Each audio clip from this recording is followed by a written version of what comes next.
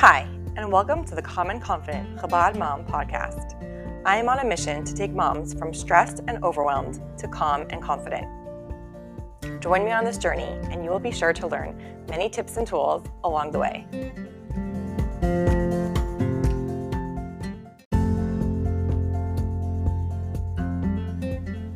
Hey everyone. So today I have something a little different for you. It's not my regular recorded podcast. It's actually a recording of an interview that I did for Beis Rivka High School Girls. They interviewed me on the topic of how can I become a confident self. So you can listen in here to the conversation I had with these amazing girls, and I'm so happy for them that they are integrating these kinds of tools into their own life. Enjoy.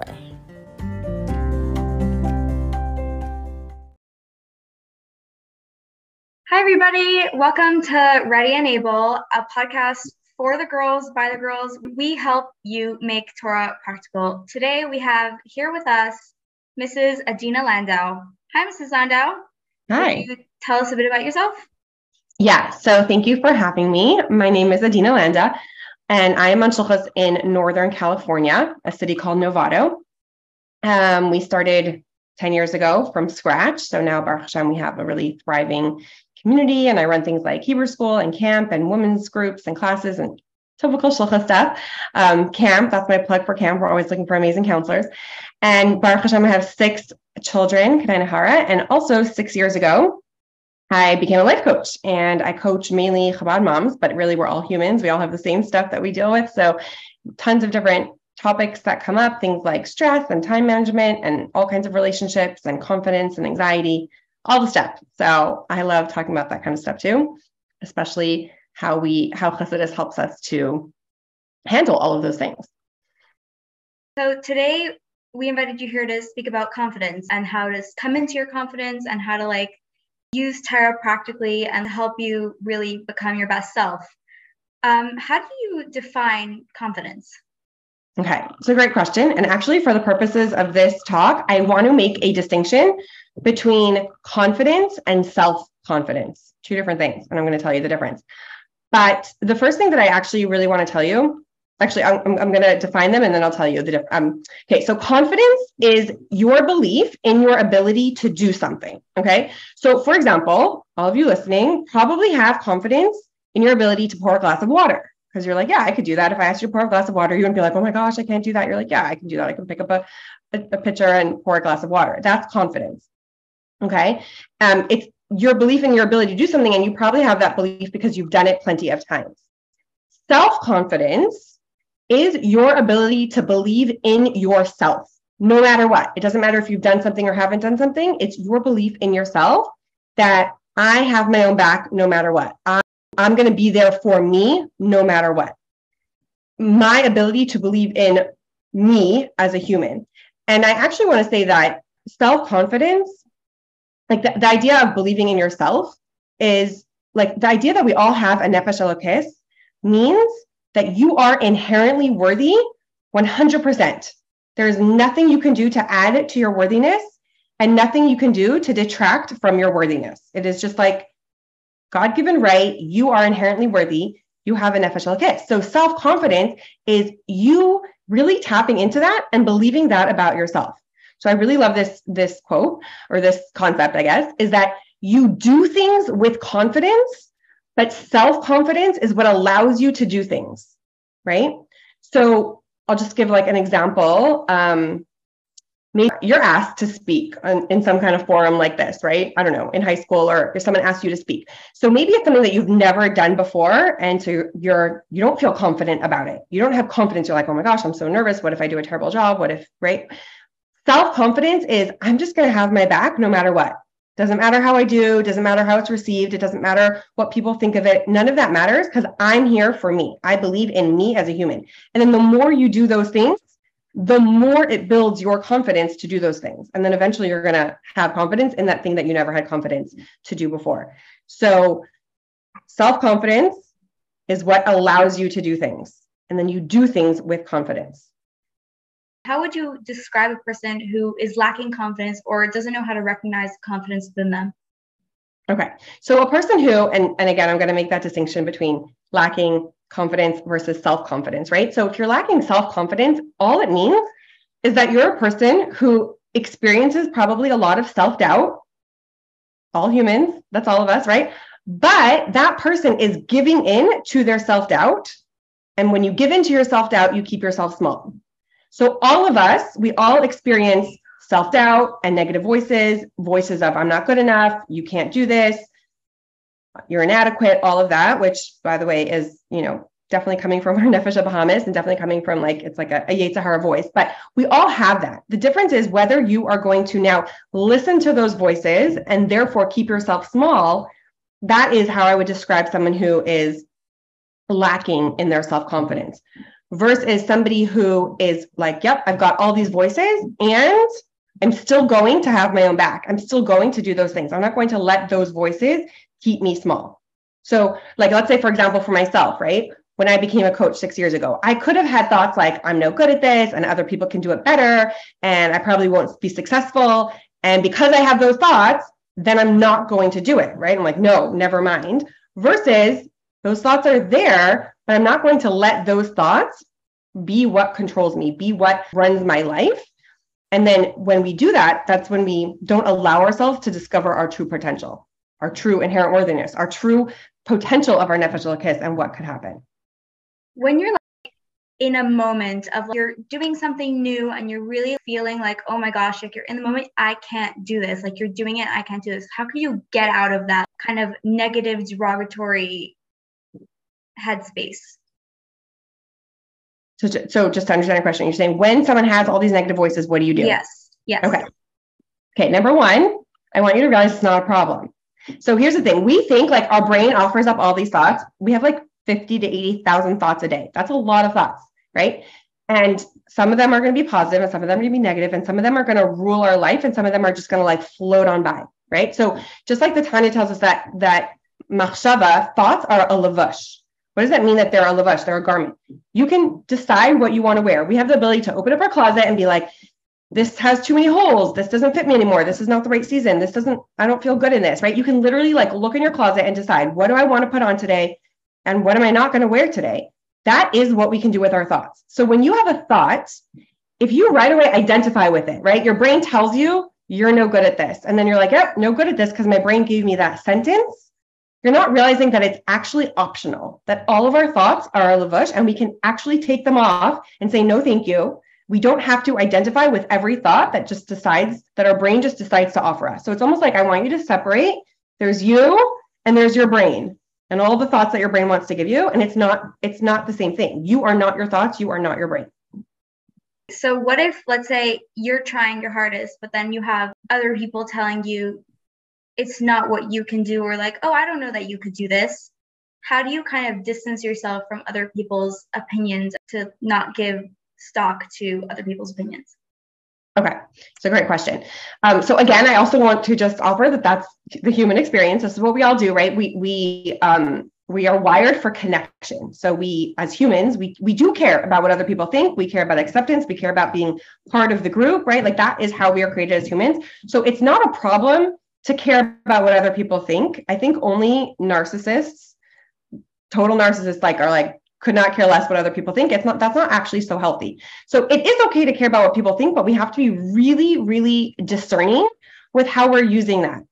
And so when you are looking for someone else to make you feel a certain way, I'm looking for your approval so that I can believe in myself. I'm looking for your belief in me so that I can believe in myself. It's never going to work. Because then you're only, as long as you have someone's approval, then you think good about yourself. And then as soon as someone doesn't approve of you, you're back down in the dumps. So I would say you want to first separate other people and what they think. The first thing you really want to do is actually get in tune with yourself. Why does someone else's thoughts matter more than your own thoughts? So the first thing you really want to do is get very clear with yourself. What do I think about this? What is my opinion about this? What do I think of me? It's kind of it's your relationship with yourself is number one, and making that really, really, really solid. Then you can take feedback from other people in a very healthy way, not in a way where you're deciding your self-worth based on that feedback. Versus, I know my self-worth, I know who I am, I know what I can do, I know what I'm capable of, all of that. And now I can take feedback from people around me in a very healthy way. That's really interesting. On kind of like to bring that in today's society, we're almost always connected to some type of social environment, whether it's like in school where you're with your friends, or after school you're on social media. Like, how do you like kind of, what are some ways to make time to like figure out, like talk with yourself? Like, how can we distance ourselves enough to be able to discern these things? That's a super great question. I liked it. Like all this stuff, it's like so much is coming at us all the time, especially when you say like we're in social circles and we're in social media. It's all social, right? But that's really this like very external way of processing the world versus getting really internal with yourself first. And so what I really love to do is what I call a thought download. And what that really is like taking a pen and paper. And I'm going to explain to you why I really suggest that you take the pen and the paper, and just getting all your thoughts out onto paper, unedited. That's what a thought download is. It's like, I'm not going to edit myself. I'm not going to second guess. I'm just going to like take my brain and put it onto paper. Because what that does is it gives you a little bit of space from your thoughts, where we have the ability as humans to become watchers of our brain. Like I said before, when it's all just happening up here and we're just kind of like thinking, we associate too much with our own thoughts, right? We're like, my brain said this, it must be true, versus like, no, my brain said this, because we have this like default automatic brain that's just going to like feed us thoughts. And now I can write down everything I'm thinking and have a look at it. I can become the watcher of my brain.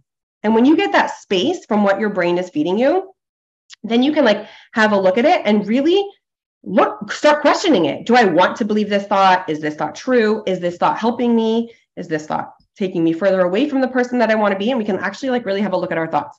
So that's how we can get in touch with ourselves. Like all the stuff around us is what I call cognitive load. It's like just stuff coming at us, and it can create a lot of buzz and a lot of cognitive load. I mean, I don't know how to another word for that, but just like really this, just so much going on in our own brain. And what we want to do is kind of turn the volume down on all those external things coming at us, and turn the volume up on our own internal voices. And again, the way you're going to do that is not just by letting all your internal voices just kind of run on automatic inside of you, but to get it out onto paper so that then you can have a look at it. And then you can really be much more intentional with like, what am I choosing to believe here? What am I choosing to think here? So I know my generation especially is like extremely like lazy when it comes to these things. Like, is there any other way to do it besides for like physical pen on paper?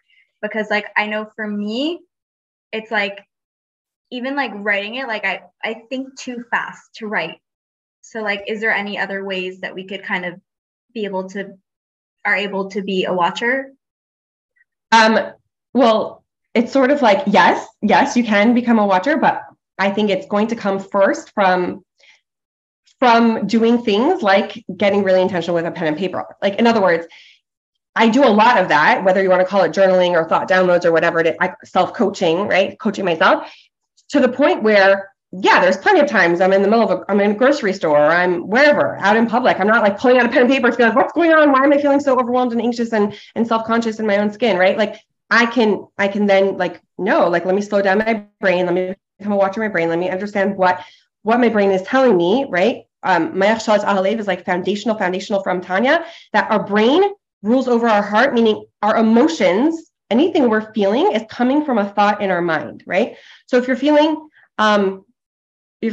self-conscious, maybe your thought is, no one's going to like me, or people are judging me, or whatever, right? Like you have a sentence in your brain and then you have an emotion in your body. Maybe if you're in a social setting and you're feeling anxious, your thought is, people are judging me, or whatever, right? Like there's lots of flavors of what we could be thinking and what will create the emotion. So can we become a watcher of our brain without pulling out a pen and paper? Yes. But I do think that it takes practice, because that's not what we do automatically, right? Right now, probably most of you can identify with like your brain gives you a sentence and you just believe it and think it, right? You're like, I'm not good enough. I'm not smart. I'm not outgoing like all these other people. And you just think you're telling yourself the truth. And so to get from being able to just sort of identify with every thought your brain feeds you, and then getting space from that and becoming really intentional with what you allow your brain to tell you and what you allow yourself to believe, I do think that it is going to require probably something than what you're already doing. And so if what you're already doing is just letting it all run wild up there, I don't know that you're going to be able to create something different by doing the same thing, if that makes sense. Mm-hmm. So when we're taking this pen to paper, what are some like questions that we can answer as like a brain watcher to like create space between ourselves and our thoughts? Okay. There's so many, right? It's endless what you could write, but there's a couple of things I want to tell you. Number one, when you do this thought download, emptying your brain onto paper, you could just do random, right? It could just be like whatever's coming out right now. Like, let's just say you're feeling super overwhelmed and you're like, I have no idea why. Take a pen to paper and just write and see what comes out. But the other way you could do it is if you're kind of curious about a specific topic, and you can literally put a title at the top and say, my thoughts about myself, right? You have and then you're like, now what comes out? So you're getting like, you're kind of having intentional about like what you're doing a thought download on. You're like a word association. Yeah. Yeah. Like one could just be like, I just want to get my brain on paper and see what's going on for me. But one could be like, what do I think about myself? Or what do I think about being in high school right now? Or whatever topic it is that you're almost like curious what your own, like a lot of times I would definitely say to start with your relationship with yourself, which is a lot of like where this confident stuff is going to come from, is like my thoughts about myself, what's going to come out. Now that's those two ways that I just said, where you're just doing open-ended brain on paper or a title with brain on paper, that's called an unintentional thought download. So that's like, I'm just seeing what comes out. But then you can also do an intentional thought download, which is I'm going to let my brain focus on, for example, what I love about myself, why I'm inherently worthy, right? Like, yeah, why having a nefesh elokis makes me inherently worthy and what that means to me. You can, instead of what comes out on default, you are focusing your brain on purpose to go in a certain direction, right? Yeah. Let's say your brain tells you, I have no friends. So then might have a whole thought download on like why you think that's true and whatever. But you can also like do a thought download on like, how could it be true that I have friends? Or who are the important people in my life? Or, right, you can like take your brain to a very specific way of questioning that narrative. Like almost turning it into positive light. Yes, except I just want to, yes, portraying in a positive light, but I just want to be like really clear that it's like finding stuff that you already know and believe, you're just not giving yourself the time to think about it. It's not like, if your brain tells you like, I'm isolated, I'm alone, and I have no friends, it might be really hard for you to go from that to like, no, I'm really popular and I have tons of friends and everyone loves me, right? So I'm not trying to tell you to like, give yourself fake positivity. It's almost like, let me just question that narrative that my brain is telling me that I'm automatically believing and see if I can like poke some holes in it. Like, is it possible that there are people that like me? Is it possible that I do have some friend, right? Like, so I just want you to be careful that you're not like, just kind of like covering up what's going on for you with like, let's just be positive versus like real, it's real Avaida, honestly. This is like real Avaida to like dig deep within yourself to start questioning the stuff that your brain tells you and the way that you act on default and automatic, like all your automatic thinking, and to like do the real Avaida of coming to a different place. That's very important to say. And I think that that's like a very interesting way of bringing it down, like in reality. I have like a separate question. How do you think our relationship with Hashem impacts the way we think about ourselves? I think it's fascinating. I think that like Hashem loves every single one of us 1,000% unconditionally. Like I said, he's like, I put a piece of myself in you. Like you have a chelek mamish, like literally a piece of myself in you. I love you. Like I love you. You're a piece of me. And I think that all of our negative self-concept is kind of like, it's just part of Gullus, where it's like, we have to dig through that to get to what the truth is, right? So it's kind of like the mashal, like the Baal Shem Tov tells us, every single yid is an eretz chifetz, we're a land of desire. And yeah, there might be a ton of mud and you have to dig to get to the diamonds, but who are you really is the diamonds. And the mud, yeah, your brain's going to offer you the mud. Your default brain is going to tell you all the negative things about you. And that's the mud, but that doesn't take away from the fact that underneath that mud is a diamond, and that's who you are essentially. I actually meant to do this here, but I don't have it. But just imagine I have a $100 bill in my hand, right? $100 bill. And you can all agree that a $100 bill has value. right? I can go and buy something worth $100. Now, if I take that $100 and I crumple it up in my hand so that it's all creased, is it still worth $100? Yeah, right? It still has that exact same value. Just because I crumpled it up doesn't mean that now it's not worth $100. And so it's like we have infinite worthiness. We have a piece of Hashem inside of us that is untouchable, it's pure, it's divine, it's like the holiest possible thing. And so if we're telling ourselves I'm awful and I'm terrible, and you have this really negative relationship with yourself, does that mean that you don't have a Chelek Eloka? Does that mean you're not like perfectly have a piece of Hashem 100% inside of you? No, it just means you're like throwing dirt on yourself instead of digging for the diamond. So got carried away a little bit there, right? So when you said, how does your relationship with Hashem, I just want to make sure I answer the question. How does your relationship with Hashem impact how you look at yourself? Yes. Is that what you said? Yeah. When you are really in tune with your relationship with Hashem, it means that you're actually identifying yourself as a piece of Hashem. You're going to view yourself in such a beautiful, wholesome, godly light. You're going to have so much self-confidence. When you are not in tune with that, and then maybe you're struggling with your relationship with Hashem, which is totally fine and normal. We all do that too. But like when you are not seeing yourself the way Hashem sees you, then you're identifying with the dirt. You're identifying with the crumpled $100 bill as if that is what creates your value. Mm-hmm. I like that answer. I really resonated with that. We have some questions in the chat box, and I would like to ask you some of them. So sure. What if someone has trouble believing themselves? Like, what if they're starting from ground zero? Ground zero, trouble believing themselves. Do you have like a little bit more specific, like believing themselves what? Do you have like a little more? It doesn't, specific? There's no like other. Okay, I'll address it, but if that question wants to just get more specific, it just helps. But what I would just say is like, I like to think of it as what I call a thought ladder, right? So there's like the bottom of the ladder is what you currently believe, and the top of the ladder is what you want to believe, or what is right, whatever. Let's just say the bottom is like, I'm no good. I'm just making that up. And then the top of the ladder is like, I'm 100% worthy, right? So someone who truly believes I'm no good is not going to be able to just right away go to like, I'm 100% worthy, right? So if you're like, kind of like when you said, if you're starting from ground zero, I would say, what is like one rung up the ladder that you can start thinking that's going to feel a drop more useful or positive for you than I'm no good? So maybe it's possible that I have some goodness inside of me, right? Maybe that person's like, can go from I'm no good to it's possible that I have some goodness inside of me. It's possible that whatever it is, right? Like, and it just feels a drop better than I'm no good. And I would just say, every time your brain's like, I'm no good, you're like, no, it's possible that I have some goodness inside of me.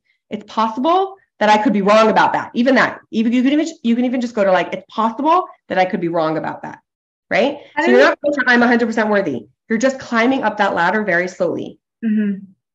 How does someone who struggles with like kind of utilizing their God-given talents and like presenting them in like an awesome way, how does someone like kind of face their fears of like kind of either maybe it's singing in public or speaking in public or like putting out an essay that they wrote or sharing their art? Like what's a good way to like kind of push through that barrier of what if people don't like it?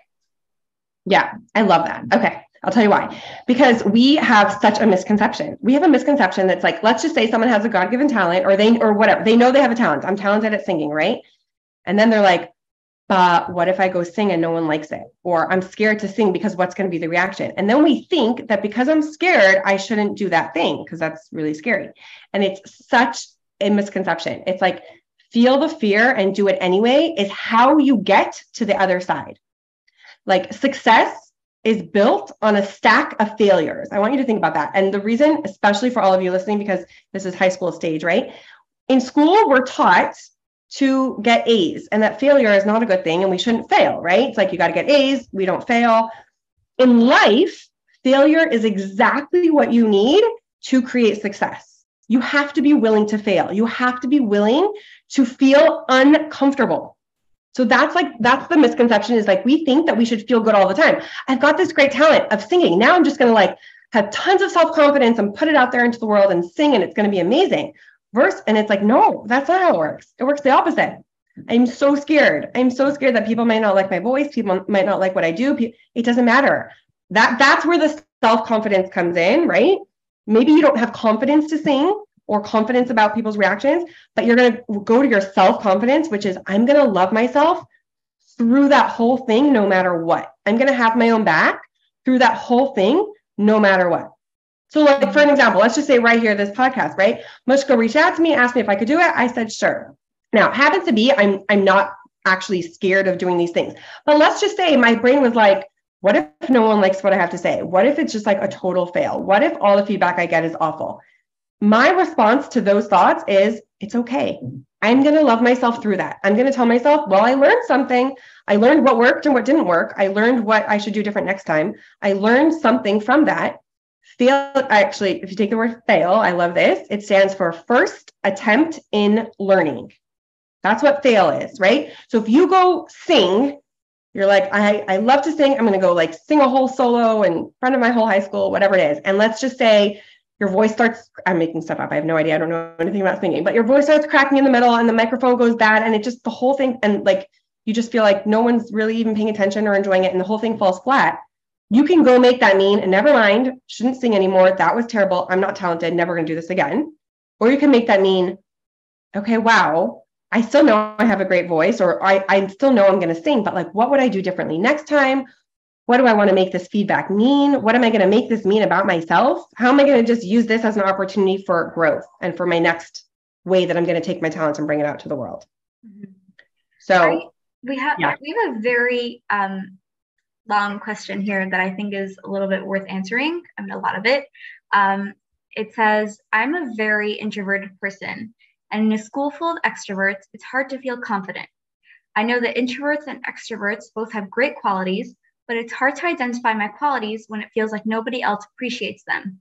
It's very hard to come to a school every day feeling totally different. Do you have any tips? Yeah. So I want to first just validate you. I'm an introvert also. And we actually live in a world that is just more suited. I don't want to say more suited. I don't want you to like take that in the wrong way, but we live in a world that like highlights the extroverted personalities more, or there's more, I don't know. I'm not exactly sure how I want to say that. I don't want you to use that against yourself. I just want to say like, yes, you're not alone in being an introvert. There are plenty of introverts in the world. And I can 100% understand that feeling where you're like, I come to school, there's a lot of extroversion going on, and I kind of feel introverted and all of that. But this is really where building up your own self-confidence, again, your belief in yourself, your love for yourself, your relationship with yourself, tuning into that is going to help you. Because I'm just going to give a personal example. So I'm also an introvert, and I would go to things like the Kinnos, where there's lots of people and lots of tables and lots of discussions, and it's like so overwhelming. And I would be so self-conscious in my own skin, and so like, what are people thinking about me, and like all that stuff, right? But when I really worked on my relationship with myself, I didn't necessarily become an extrovert, but what I did was it made me comfortable in my own skin, which means there's a difference between sitting at a table where everyone's chatty and you're like, how do I start a conversation? How do I get comfortable at this table? How do I feel normal? Everyone's extroverted, versus sit at a table and just be like, I can be comfortable in my own skin just sitting here. I don't need to, I can make conversation if I want to, like really solidly, like I'm okay right here. I don't need to make conversation if I don't want to. I like, just like comfortable in your own skin. It doesn't mean that you now become an extrovert. It doesn't mean like you could if you want to, but it's like this deep comfort, trying to find the right words, just this deep comfortableness with your own self. Now, at the same time, sorry, go ahead. It's like, I'm okay being quiet at this table because I know that that's my strength. Yeah. I'm quiet. Yeah. Yes. Like, this is me.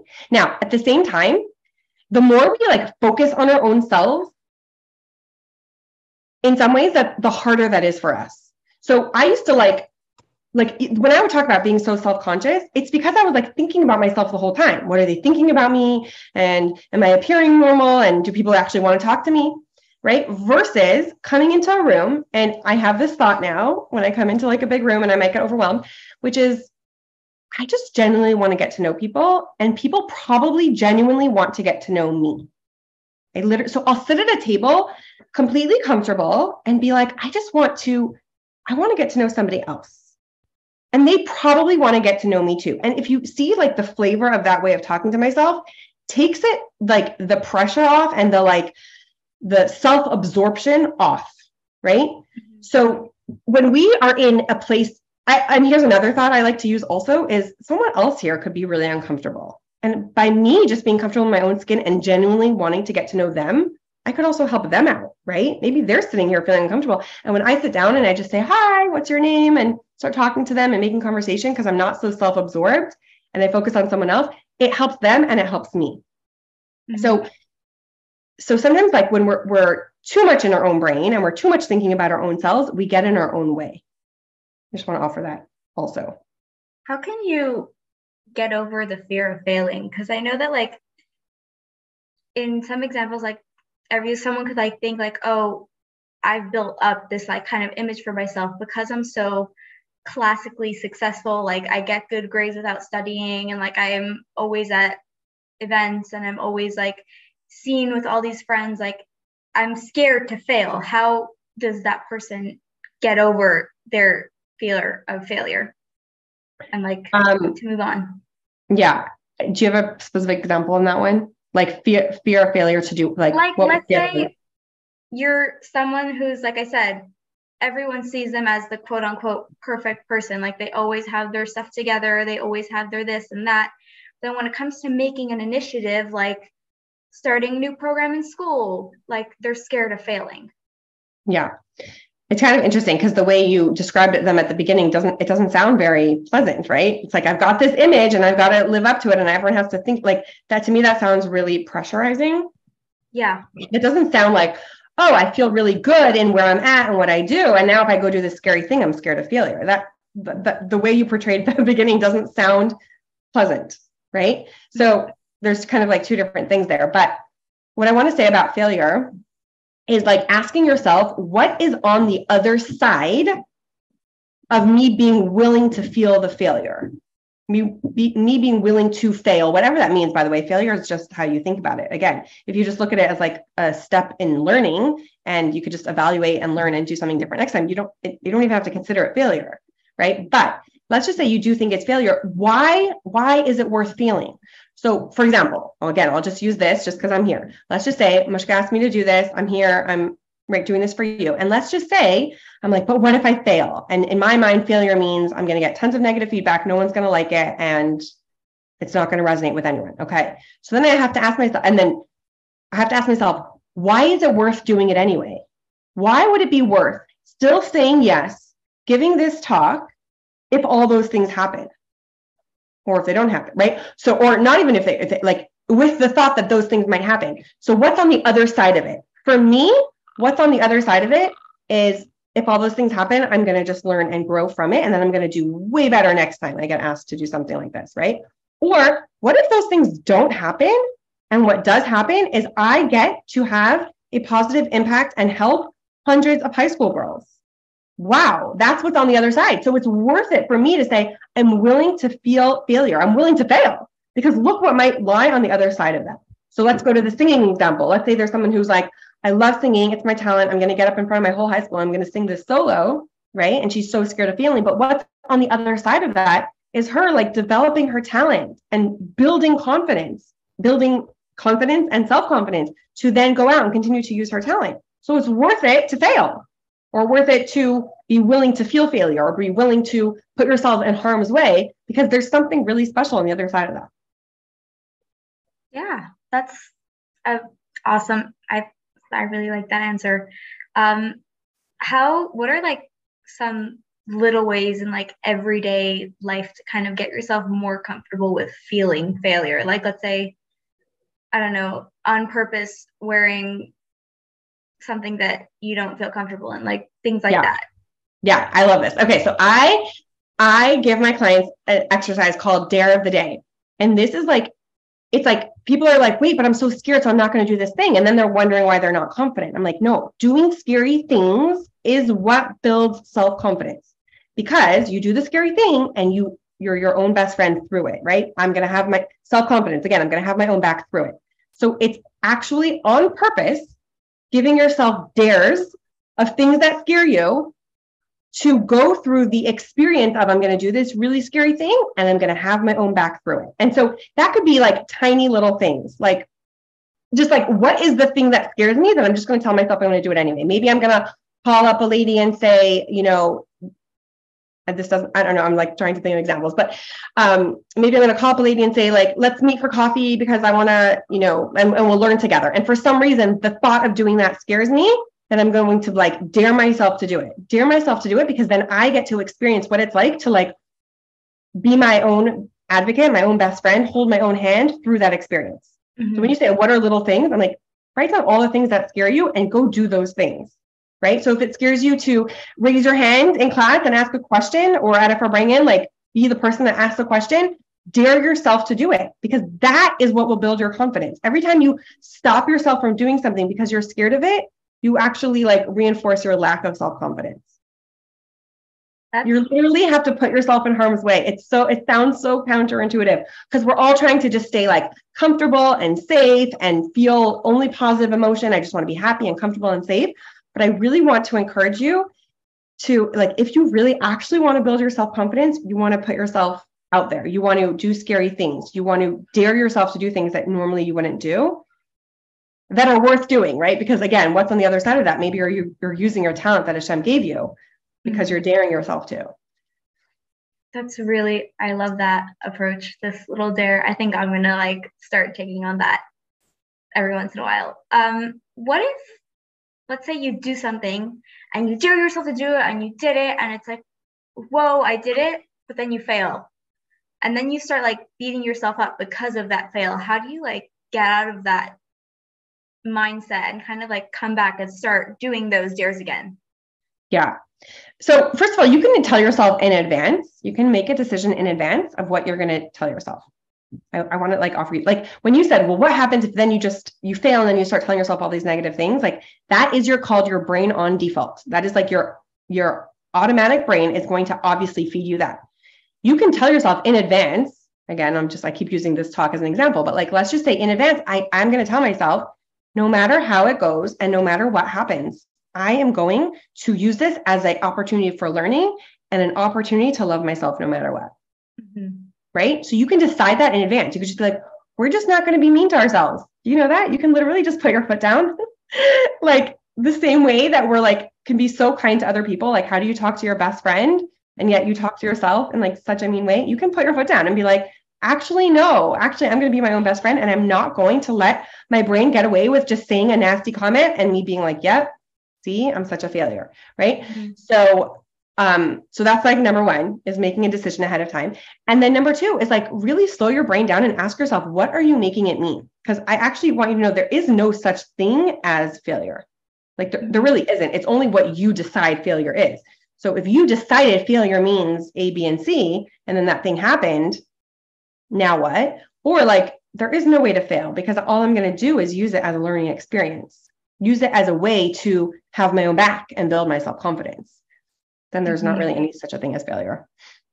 Say someone is experiencing like harmful thoughts. What's another way that they can help their brain become a safe place for their energy and I don't know how you'd say it, for themselves?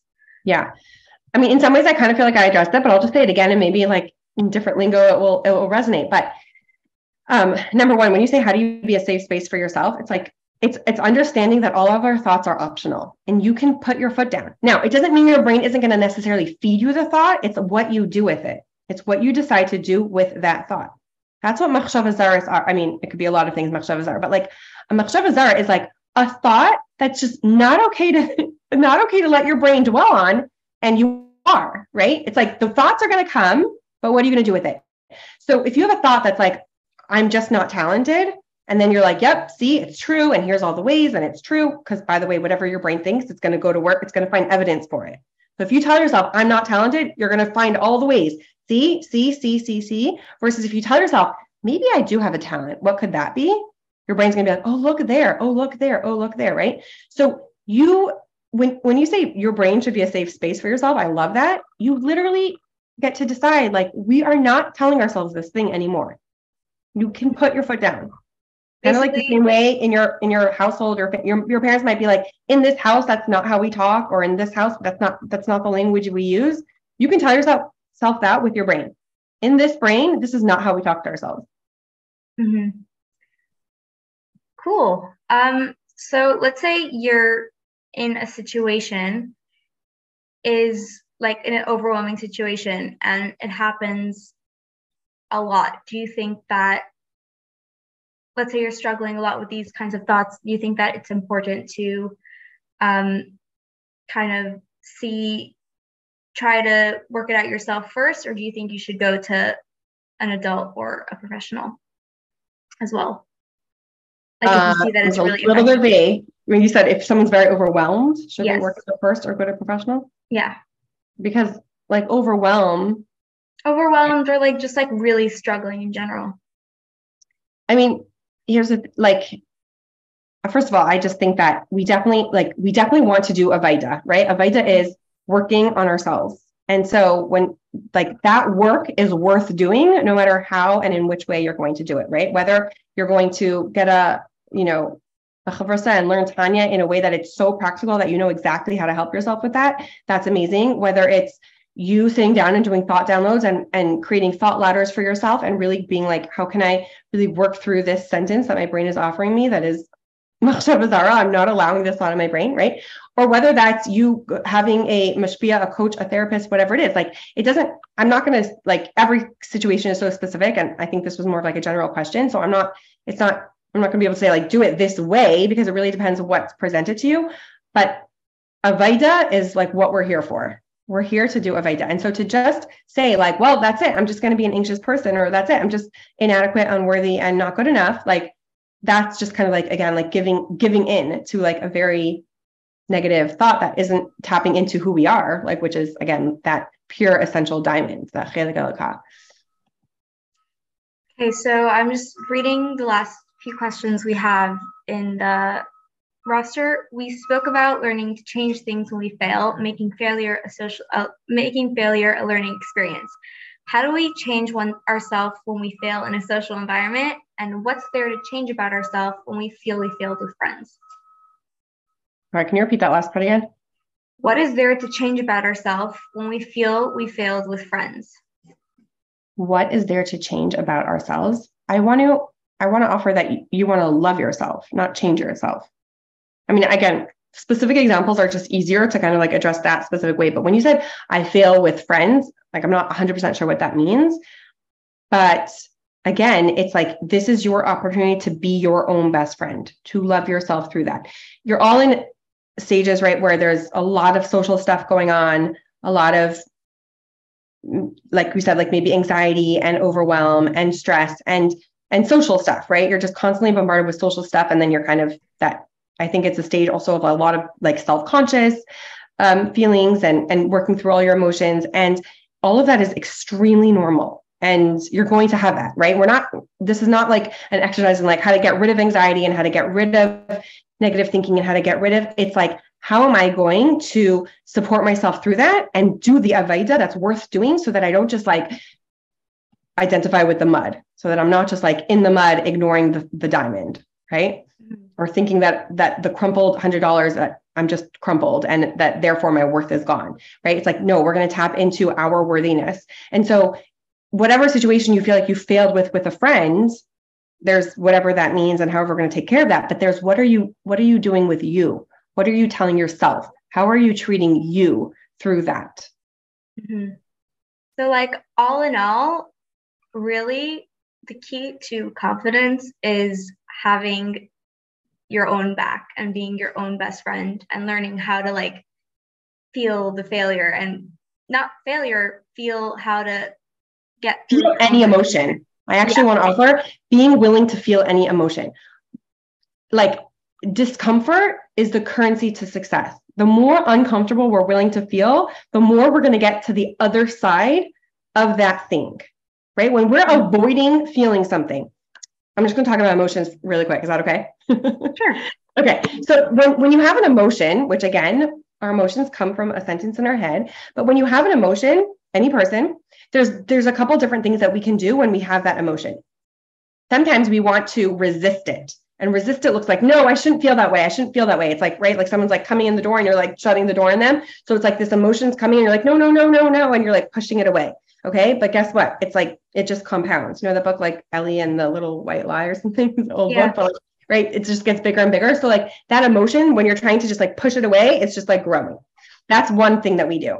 Another thing that we do sometimes when we have an emotion is what I call buffer the emotion, like distract ourselves, right? Like, I don't want to feel that, so I'm just going to go eat a bag of chips, or I don't want to feel that, so I'm just going to like go scroll on my phone, or I don't want to feel that. Like, so it's like we try to like avoid it and distract ourselves. But again, usually that avoidance and distraction is something that has a negative consequence for ourselves, right? Mm-hmm. So we just feel gross afterwards, or we feel yucky, or like we didn't actually solve the emotion. We just sort of like distract ourselves with something negative. And then another option that we could do is what I call vomit our emotions, which is we take them out on everyone, right? So like, I'm anxious, now I'm going to snap at everyone around me. I'm overwhelmed, so I'm going to go yell at people, right? It's like we take out our emotions. So again, there's resisting it, there's avoiding it and distracting ourselves, and then there's like taking it out on other people. None of those I recommend. All of those end up making the emotion bigger, or it's just going to pop right back up. It's like holding a beach ball underwater. You can only hold it under for a certain amount of time, and then it's going to pop right back up. Same thing if you use any of those three options to handle an emotion. Mm-hmm. But that's what we do, because we're like, who wants to feel rejection? Who wants to feel embarrassed? Who wants to feel humiliation? Who wants to feel anxiety? We're like, no, let me not feel that. So then we go do these other things. But actually, the best thing to do with an emotion is be willing to feel it. Mm-hmm. Literally feel the feeling in your body all the way through. So emotions cycle through our body, right? So right now, think about the last time you were like super angry. You're probably not super angry right now in this moment. You're like, oh yeah, I was angry and that went through my body and it's gone. So an emotion is like a physical sensation in your body. When I tell you anxiety, how do you know you're feeling anxious? Like maybe you're like, my chest is beating, my hands are clammy, my neck is tight, right? It's a feeling in your body. That's what's going to happen when you feel something. And if you tell yourself, I can just feel this, I am willing to feel this very, very uncomfortable, I'm not telling you it's pleasant, sensation in my body all the way until it's done being in my body, that is the secret. So I think this was, I don't know, like was one of the questions that you had given me in advance was, how can someone deal with anxiety when they're in a social setting such as events or parties? So I'm going to just use that as an example. That anxiety is an emotion. There's probably a sentence in their brain that they're thinking, which might be like, I don't know, nobody here likes me, or this is really overwhelming, whatever, right? Like, I don't like being here. I'm an introvert, like some version that then is creating anxiety in their body. Here are the steps I want you to take.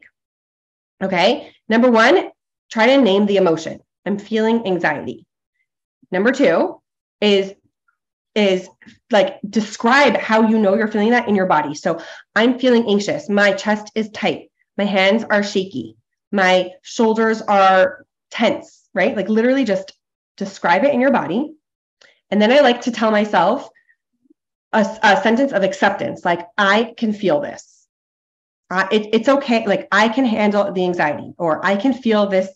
I can feel tense in my chest. I can feel clammy in my hands. I'm willing to feel this feeling. And then if you can, attribute it to what you're thinking. I'm feeling anxious. I'm feeling tight in my chest and clammy because I'm thinking probably no one here likes me, right? And then just be willing to sit with the anxiety. Mm-hmm. Willing to, it's like, it sounds so counterintuitive because we're like, no, I don't want to feel that. But what you're going to do is you're going to get to the other side of the emotion, and you're going to be willing to feel very uncomfortable emotions, which is part of our life, right? And then we get to the other side of it. We get through it instead of like avoid taking it out on people or avoiding it or resisting it or doing things that to try to not feel it, that then we feel awful about that other thing, right? Versus like, I'm just going to feel this emotion all the way through. Mm-hmm. I like that, because when you're in the moment, you kind of like almost sometimes like forget to pay attention to yourself and feel what you're feeling, and like just to like be more mindful is what makes that switch and makes it like be able to like release it and let it go and not let it fester in your body. I have like one last question before we finish up. how do I have the confidence to do the right thing if no one else is? Okay.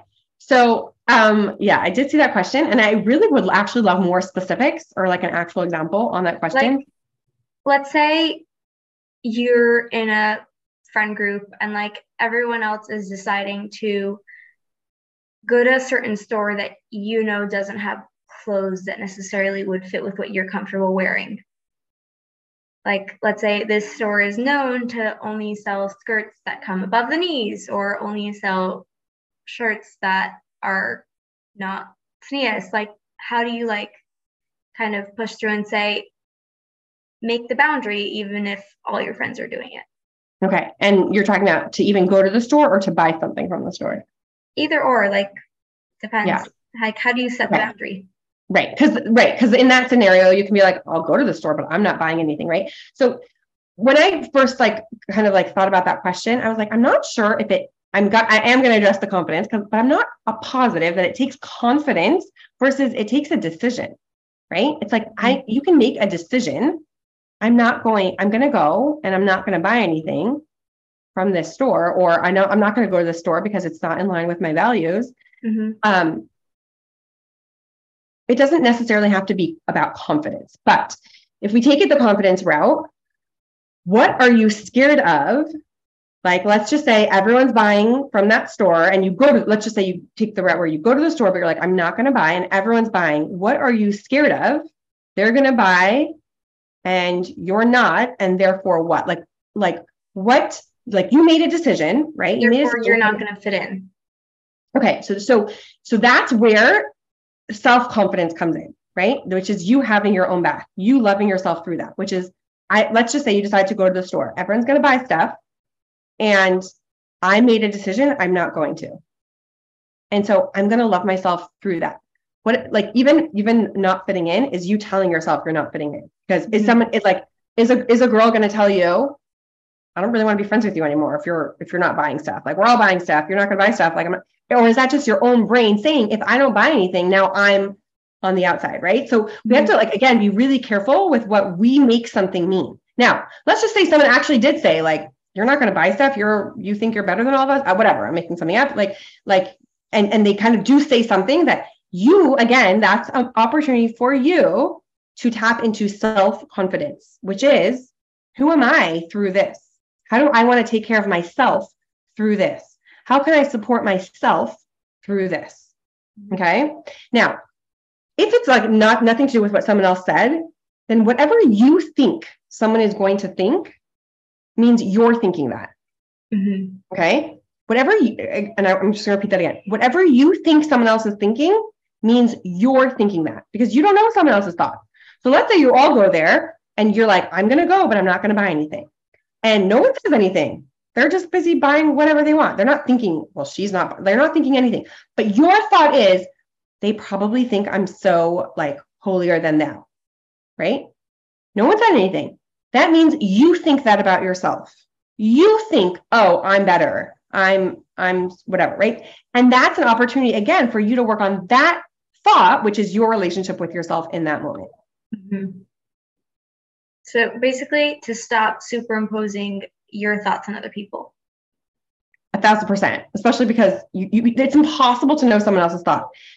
Impossible. You can never know someone else's thought. The closest you can get to knowing someone's thought is if they say, I'm thinking ... And I want you to know that even then it could be a lie, right? How many times has someone said, like, asked you, do you like this outfit? And you're like, yeah, but you didn't really, right? So you're not like, they think they know what you're thinking. You love it. And you're like, no, I'm actually thinking something different. I'm just not saying it. So it's impossible to know someone else's thought, which means when you think you know what someone is thinking, say, oh, that's what I'm thinking about myself. And then that's, again, your opportunity to do the Avodah of working on how you're going to relate to yourself, how you're going to have a relationship with yourself. Mm-hmm. So I think that's all we have for today. Thank you, Mrs. Landa, for coming and joining us on Ready and Able. See you everyone next week. My pleasure.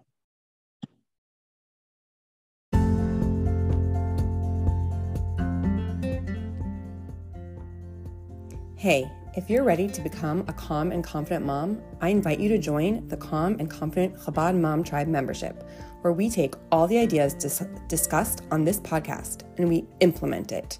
We learn tools and we take action, and we do it together so you don't ever have to walk the path of motherhood alone. Visit www.group.adinalanda.com/membership to join.